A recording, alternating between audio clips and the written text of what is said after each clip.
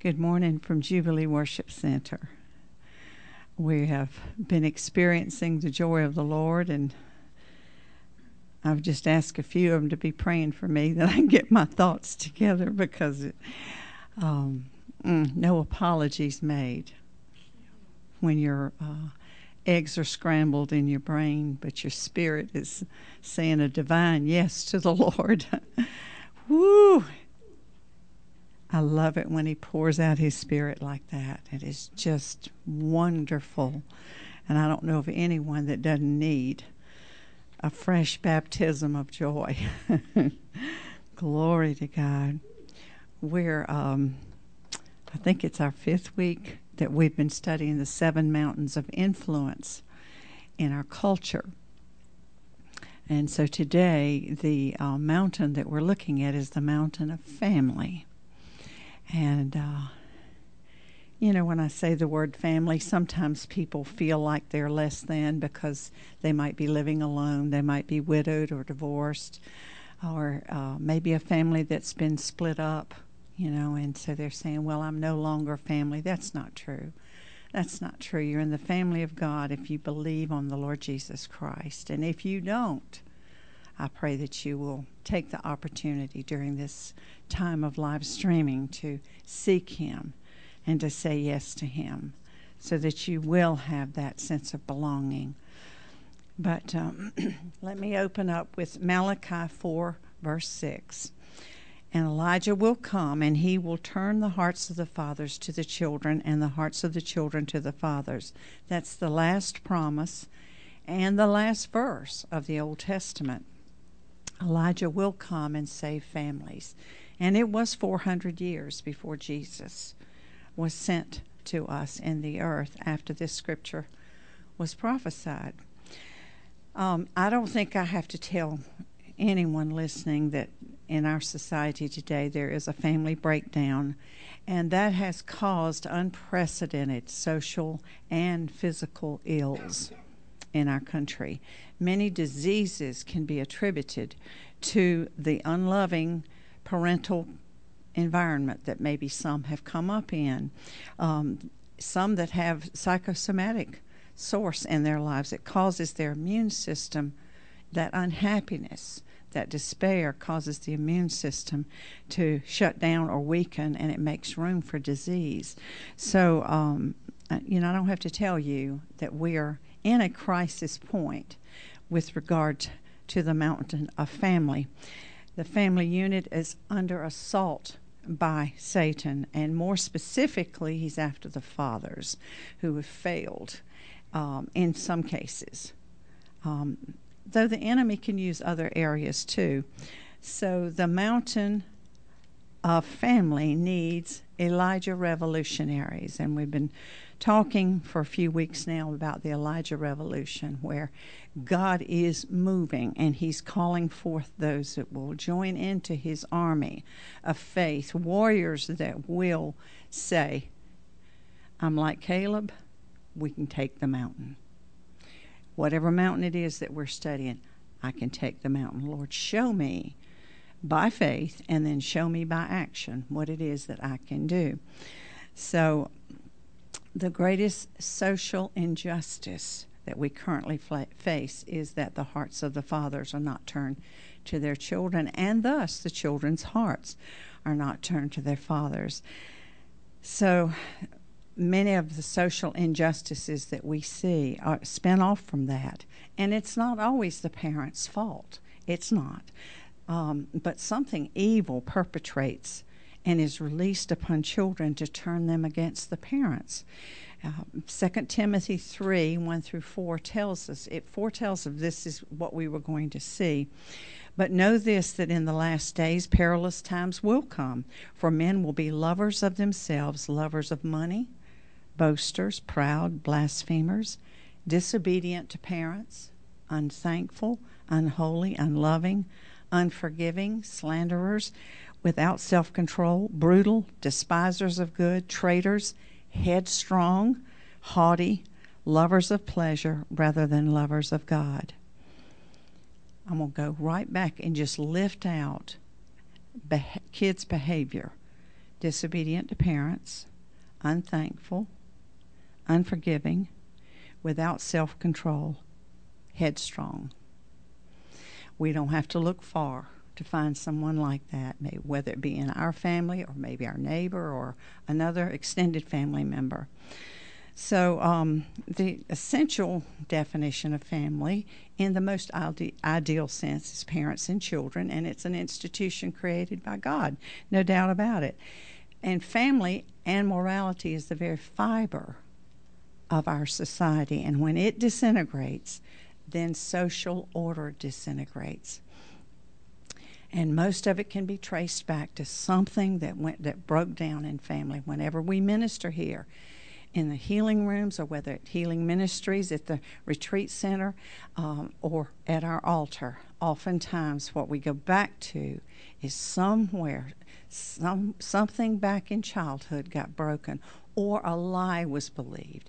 Whether the parents were wrong or right, it's the enemy that's working a lie within our minds. And so criminality can be another indication of broken homes. Drug use, illicit sexual activity, illegal sexual activity, inability to secure gainful employment, jail sentences are all linked back to broken homes. And so I think we're all in touch with the fact that this is true. The father's absence and even abusive behavior is the most damaging factor in a broken family unit. So the family glue that holds the family together is love.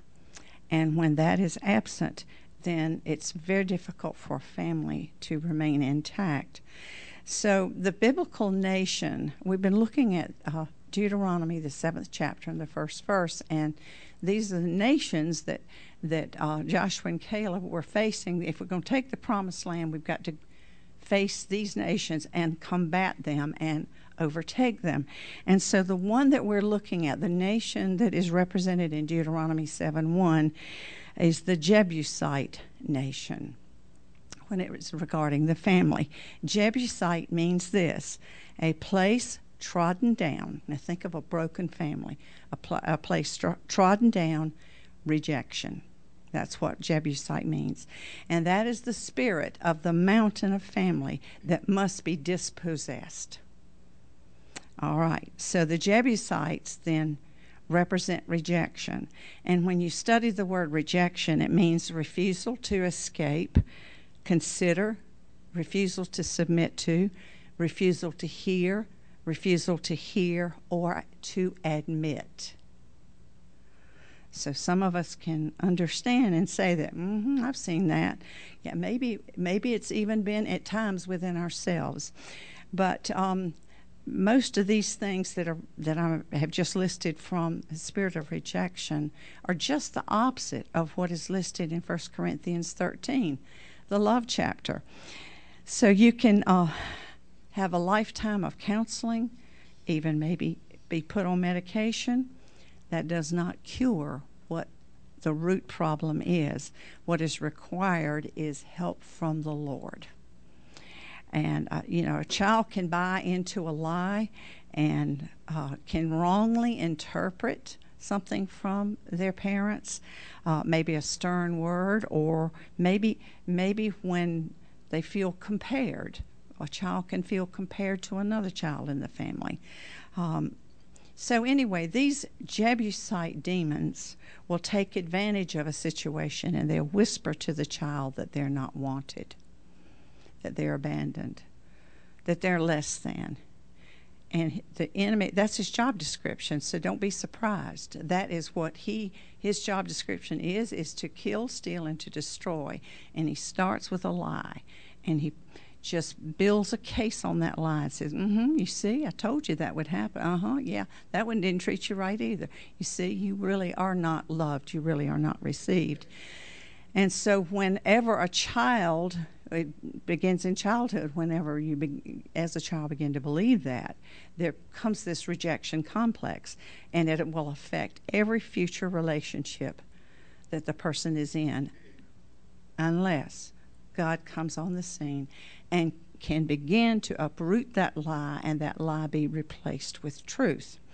So the Jebusites, what they are known for is taking advantage of every opening to sow rejection, each one protecting themselves so as not to be hurt anymore. We see this so often in ministry. We will begin to minister to someone, begin to share truth, and we'll feel that we've hit the proverbial wall. Because what they're doing is they've put on man's armor instead of God's armor. And man's armor is, I will self-protect. I got my hands over my heart. You're not getting into me. You're not coming into that vulnerable place, because that's where I got hurt. And so we run up against that all the time. It takes the Spirit of God to bring those walls down, but we recognize it and we can feel it. Also, when a family member leaves a family, if it's a mother leaving the home or the father leaving the home, there are seismic waves of rejection that are thrown in all directions. So rejection begets rejection. It reproduces itself, and then the person that feels rejected then begins to send out strong vibes of, please reject me. It doesn't make sense, but that's really what happens. It's part of that self-protection. And so you begin to talk people into, yeah, please reject me. And it sounds perverted, and it is, because that's what the enemy does. But rejection by a father can warp the developing sexual identity of a little boy or a little girl. A boy will seek male approval endlessly because of being confused, and can often cross the sexual line into abnormality.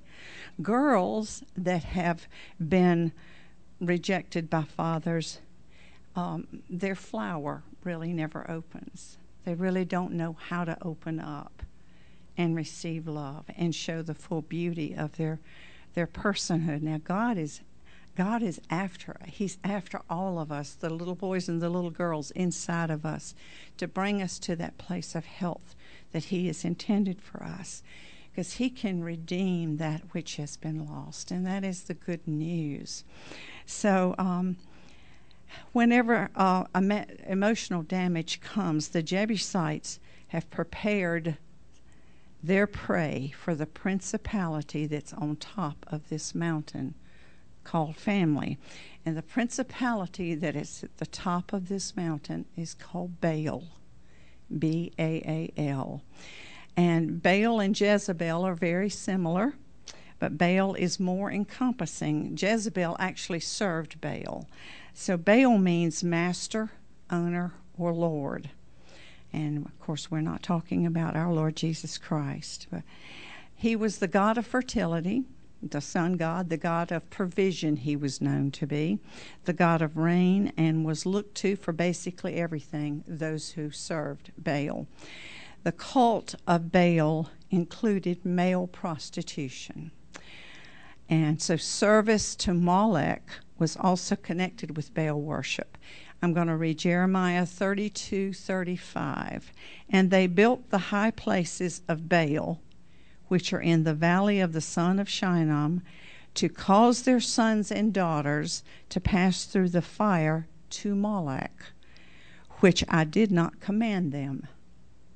Nor did it come to my mind that they should do this abomination, to cause Judah to sin. Jeremiah, the prophet, hearing from God and weeping over what he's seeing. We're looking at some of the same today. There's no new sin under the sun. So if one served Molech, they served Baal. And this is the one to whom children were brutally and cruelly sacrificed.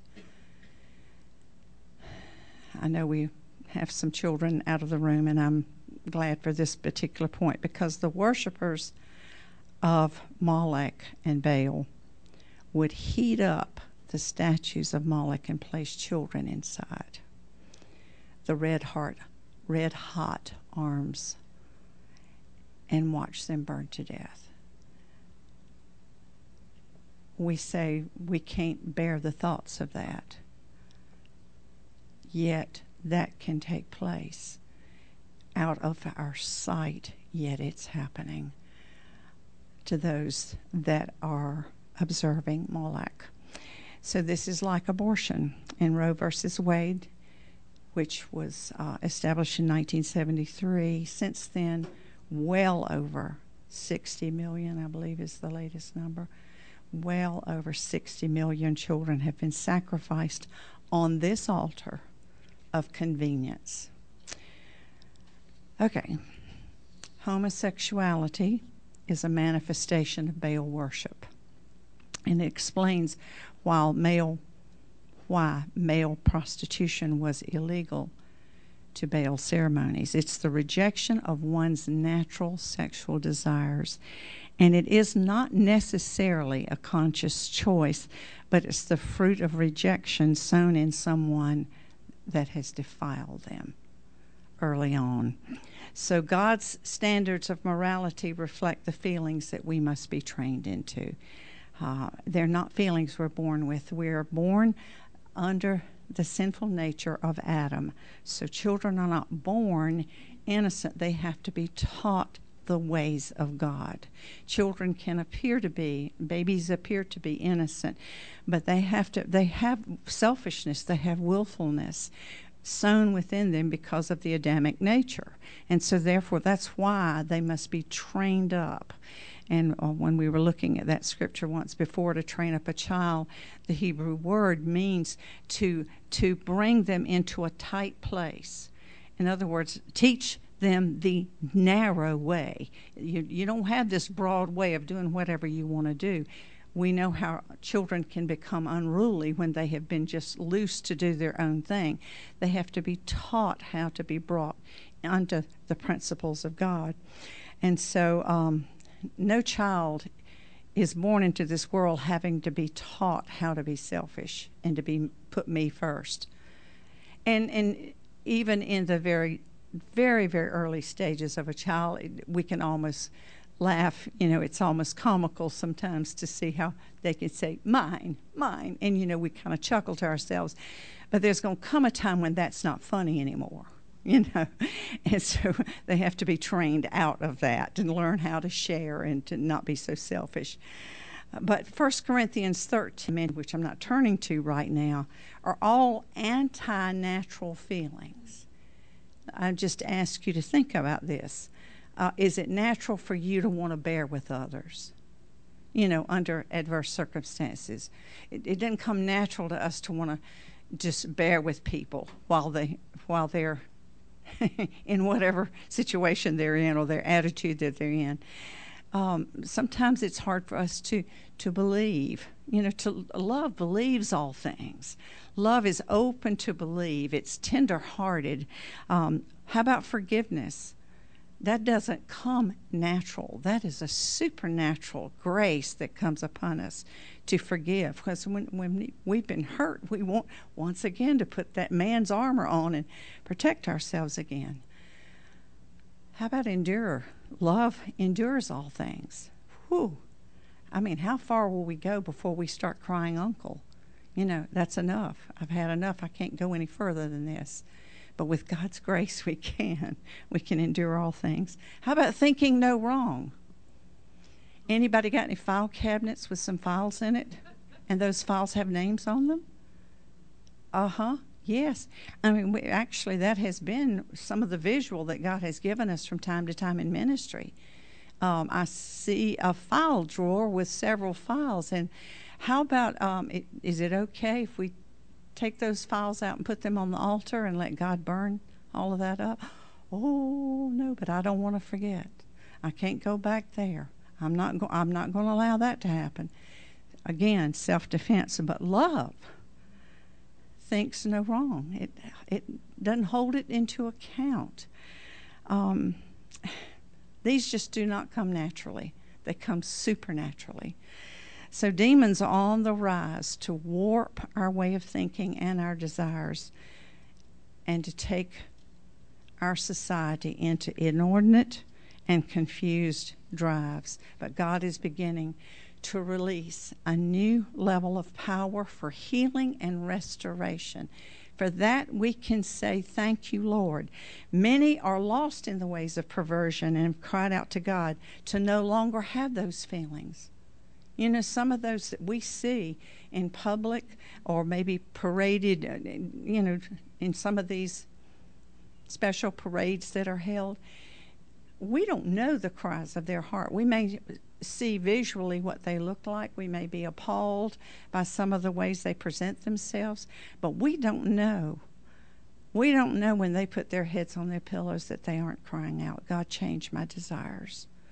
And so we must be willing to be used of God to minister wherever He will open a door so that these can be rescued from perversion. God's great mercy is reaching out His hand. Isaiah 26:9-10 says, with my soul I have desired you in the night. And we've also, many of us, put our head on our pillow and we've cried out to God. Yes, by my Spirit within me I will seek you early. For when your judgments are in the earth, the inhabitants of the world will learn righteousness. Let grace be shown to the wicked. Ooh. Boy, that's a test, isn't it? Let grace be shown to the wicked. Yet he will not learn righteousness. There will be some who will not turn. In the land of uprightness he will deal unjustly and will not behold the majesty of the Lord. Those are the lost, the ones who will not call out to God. That should break our heart, not rise up judgment within us. It should break our hearts because it breaks the heart of the Father. There's a place that grace does cease to reap a reward. And our society is in a bad place right now. But God. But God. So those that are called into ministry positions, let me just speak for pastors. We're to pastor the flock, nurture the flock. Apostles and prophets are to be released to step up and to bring leadership into the church so that we can all function as God has desired us to. Pastors, are, as I said, are to be free to minister and not be saddled with all the administration, because that causes burnout. Then again, nothing is more polluted than a pastor who is a hireling, one who is in the position only for the sake of earning a living. That's not God's intent. Ezekiel lays it out pretty clearly, how God will judge those who pastor the flocks, who do not care for their flocks. So, women pastors, and for some of you listening in, that may be a new concept, but women pastors have a natural gift for nurturing, and they contribute to the church, revealing the very heart of the Good Shepherd. So we're not to deny that. Marketplace ministers. I should say marketplace pastors. And I know that's kind of a broad term of pastoring. I'm not talking about wearing a badge or having to be ordained. I'm just talking about people who have a flock wherever they work, wherever they are in the marketplace. Because that's where the 7 mountains are taken, is outside the church walls. Yes, there's much that takes place within the church, but we're to come in here to be fueled up so that we can go out and make the difference in the marketplace. So wherever you have been called to work, you are to serve, at least in your mind and heart, as a pastor to that workplace. I'm not saying you walk in and say, I just want y'all to know that God sent me to pastor you. You do that, you're going to, have some tomatoes thrown your way. But what I'm saying is just know in your heart and mind that God has elevated you, He's positioned you, He's called you to that place to make a difference. And it is an area of influence, and we're not to take that for granted. Some people might not like their jobs, but until God gives you something else to go to, occupy and make a difference, because we want to displace the Jebusites and bring healing and redemption and acceptance to Jesus Christ. Government services need to be staffed by those that have a pastoral anointing on them. Those who see this mountain as their mission. Sons and daughters should be filling the places of judgeships. When I say sons and daughters, I'm talking about of the Most High God, who understand the ways of the Lord. How in the world do you administer mercy and justice in God's way of doing things if you don't know God? So God's sons and daughters need to be in those positions. That's how we take the mountain. It's interesting, the word family is mentioned 123 times in scriptures. The word families, plural, is mentioned 174 times.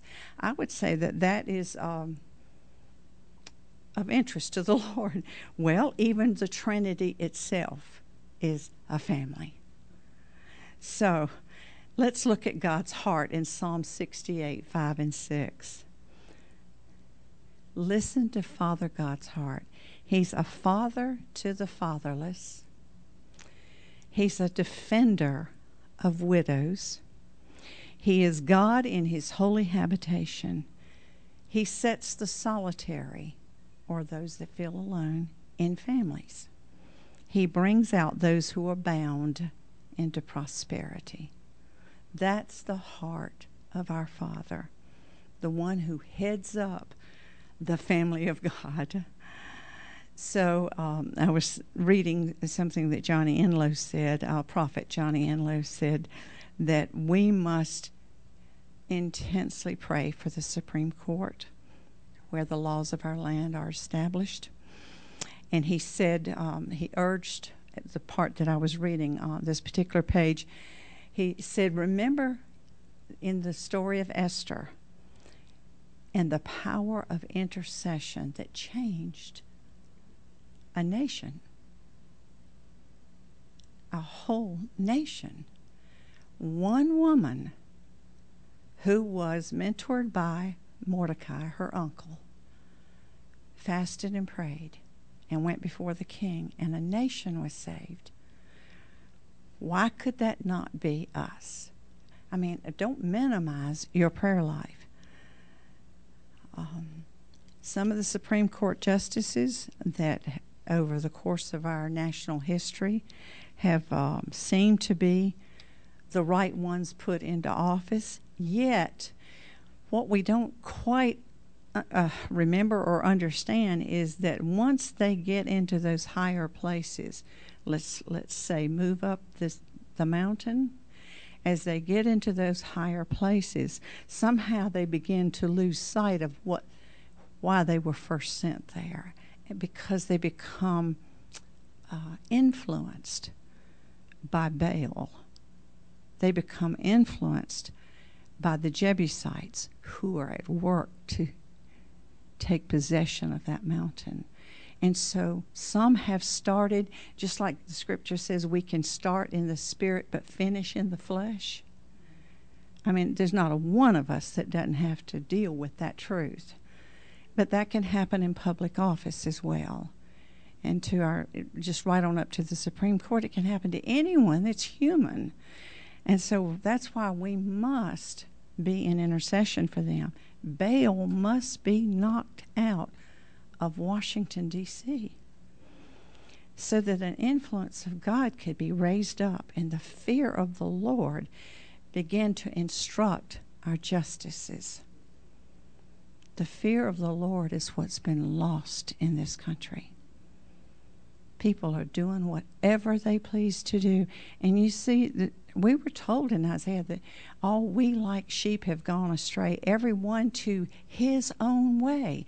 So it is in our Adamic nature to do so. So before we point a finger and judge somebody else doing so, let's remember that we too can falter. But some of our mighty future men and women are bound up right now as orphans. Many of them we're seeing, if you happen to watch the evening news, some of them you know that are in your family or your neighborhood. They're orphaned. Their souls have been damaged because of God's love being misrepresented. So great grace is available for those who will extend themselves to reach out to these beloveds. Because God so loved the world. That's all of us that are within. Saved and unsaved. God so loved the world. It's easy for us to say, I love the family of God. I do.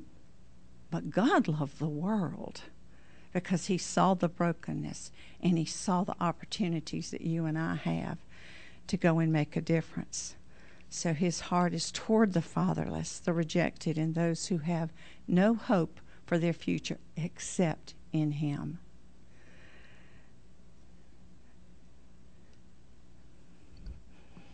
So I pray right now that those that are listening that have suffered rejection, who have been abused and abandoned, Father God, you have laborers. You have raised up those who have hearts for those that are broken and wounded and battered. So, as Isaiah said, here I am, send me. Let that be the cry of our heart, Lord. Here I am, send me. Help me to make the difference. Help me to show hope and love and truth to those that are lost, those that need to be reparented and loved and nurtured again. So, Father, we make ourselves available to you.